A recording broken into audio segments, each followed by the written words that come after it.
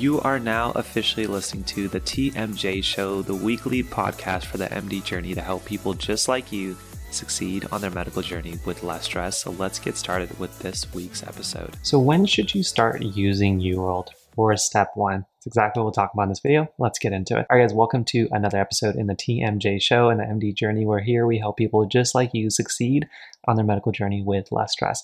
My name is Laksh. I'm an internal medicine resident. I've been making videos just like this for people just like you for about the last 2 to 3+ years. So if you're watching this on YouTube and you're new to this channel, consider hitting that subscribe button as well as that notification bell to be notified when we put out 2 videos per week just like this one. And if you're listening to the TMJ Show on the podcast, make sure you subscribe on your favorite either iTunes, Google, or Spotify. But today I wanted to talk about a very common step one topic, which is when should you start using UWorld?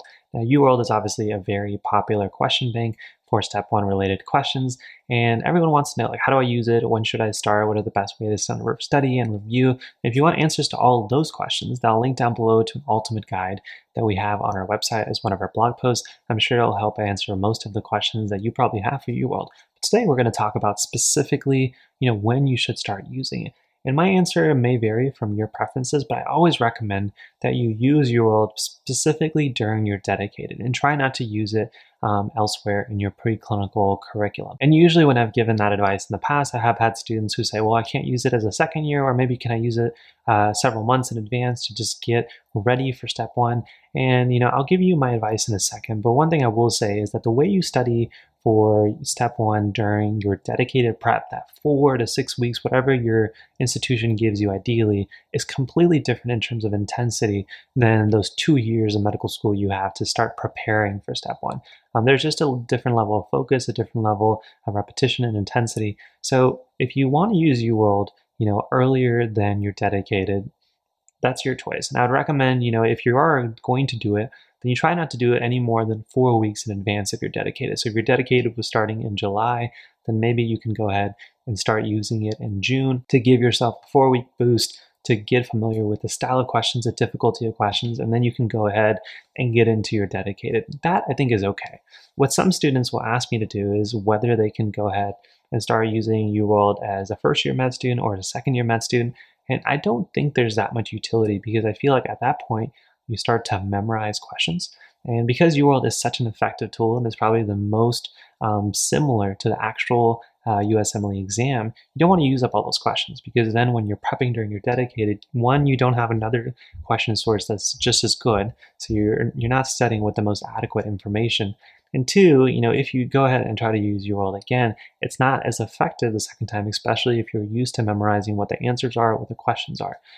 So that's why I try to stray away from using UWorld earlier on. And if you want other options, I'll link down below, I'll put it right here, a video where I recommend the top question banks that you can use for your step one prep. And some of my favorite question bank sources to use as a first and second year med student are resources like USMLE RX, which is made by the creators of First Aid, to really give you a nice high yield and foundational sense of what you need to know for step one, but also other resources that come with questions built into their resource. Things like Physio, which is great for first and second year med students, or if you are a visual learner, then things like Picmonic. Now, both of those links are affiliate links, so we do get a little bit of a commission and kickback if you choose to go through them. And if you don't feel comfortable with going through those links, I still recommend the products. So I just recommend going through Google and typing in their URLs to find out more about them. The bottom line, guys, to best use UWorld, I'd really recommend to try to keep those high yield, high quality questions for as close to your exam date as possible. So whether that's 6 weeks, 10 weeks out, that's up to you. You pick your preference. But especially if you are somebody who tends to memorize questions and can go through a question bank and just not get as much utility like I was, I would stay away from using it your first and second year. So hopefully that helps answer a lot of y'all's questions. But that's pretty much it for this video, guys. If you have more questions regarding step one, go ahead and comment down below. If you want more help on step one, you can check out our step one playlist. That will also be linked down below with all of the videos we made already. And then if you guys want more tips and you want 3 specific kind of tips and strategies that I learned during my own step one prep, then you guys can check out our masterclass, which is a free 30-minute session that really break down 3 essential strategies and concepts you need to know to really make that 250 plus score on your step one exam. So hopefully you guys can check that out, and I'll link that down below in the description. But that's pretty much it. Remember, before you leave off the video, that you make sure you support the channel and the video by hitting that like button, and also consider subscribing and hitting that notification bell, new videos coming at you every Wednesday and every Sunday with topics just like this one.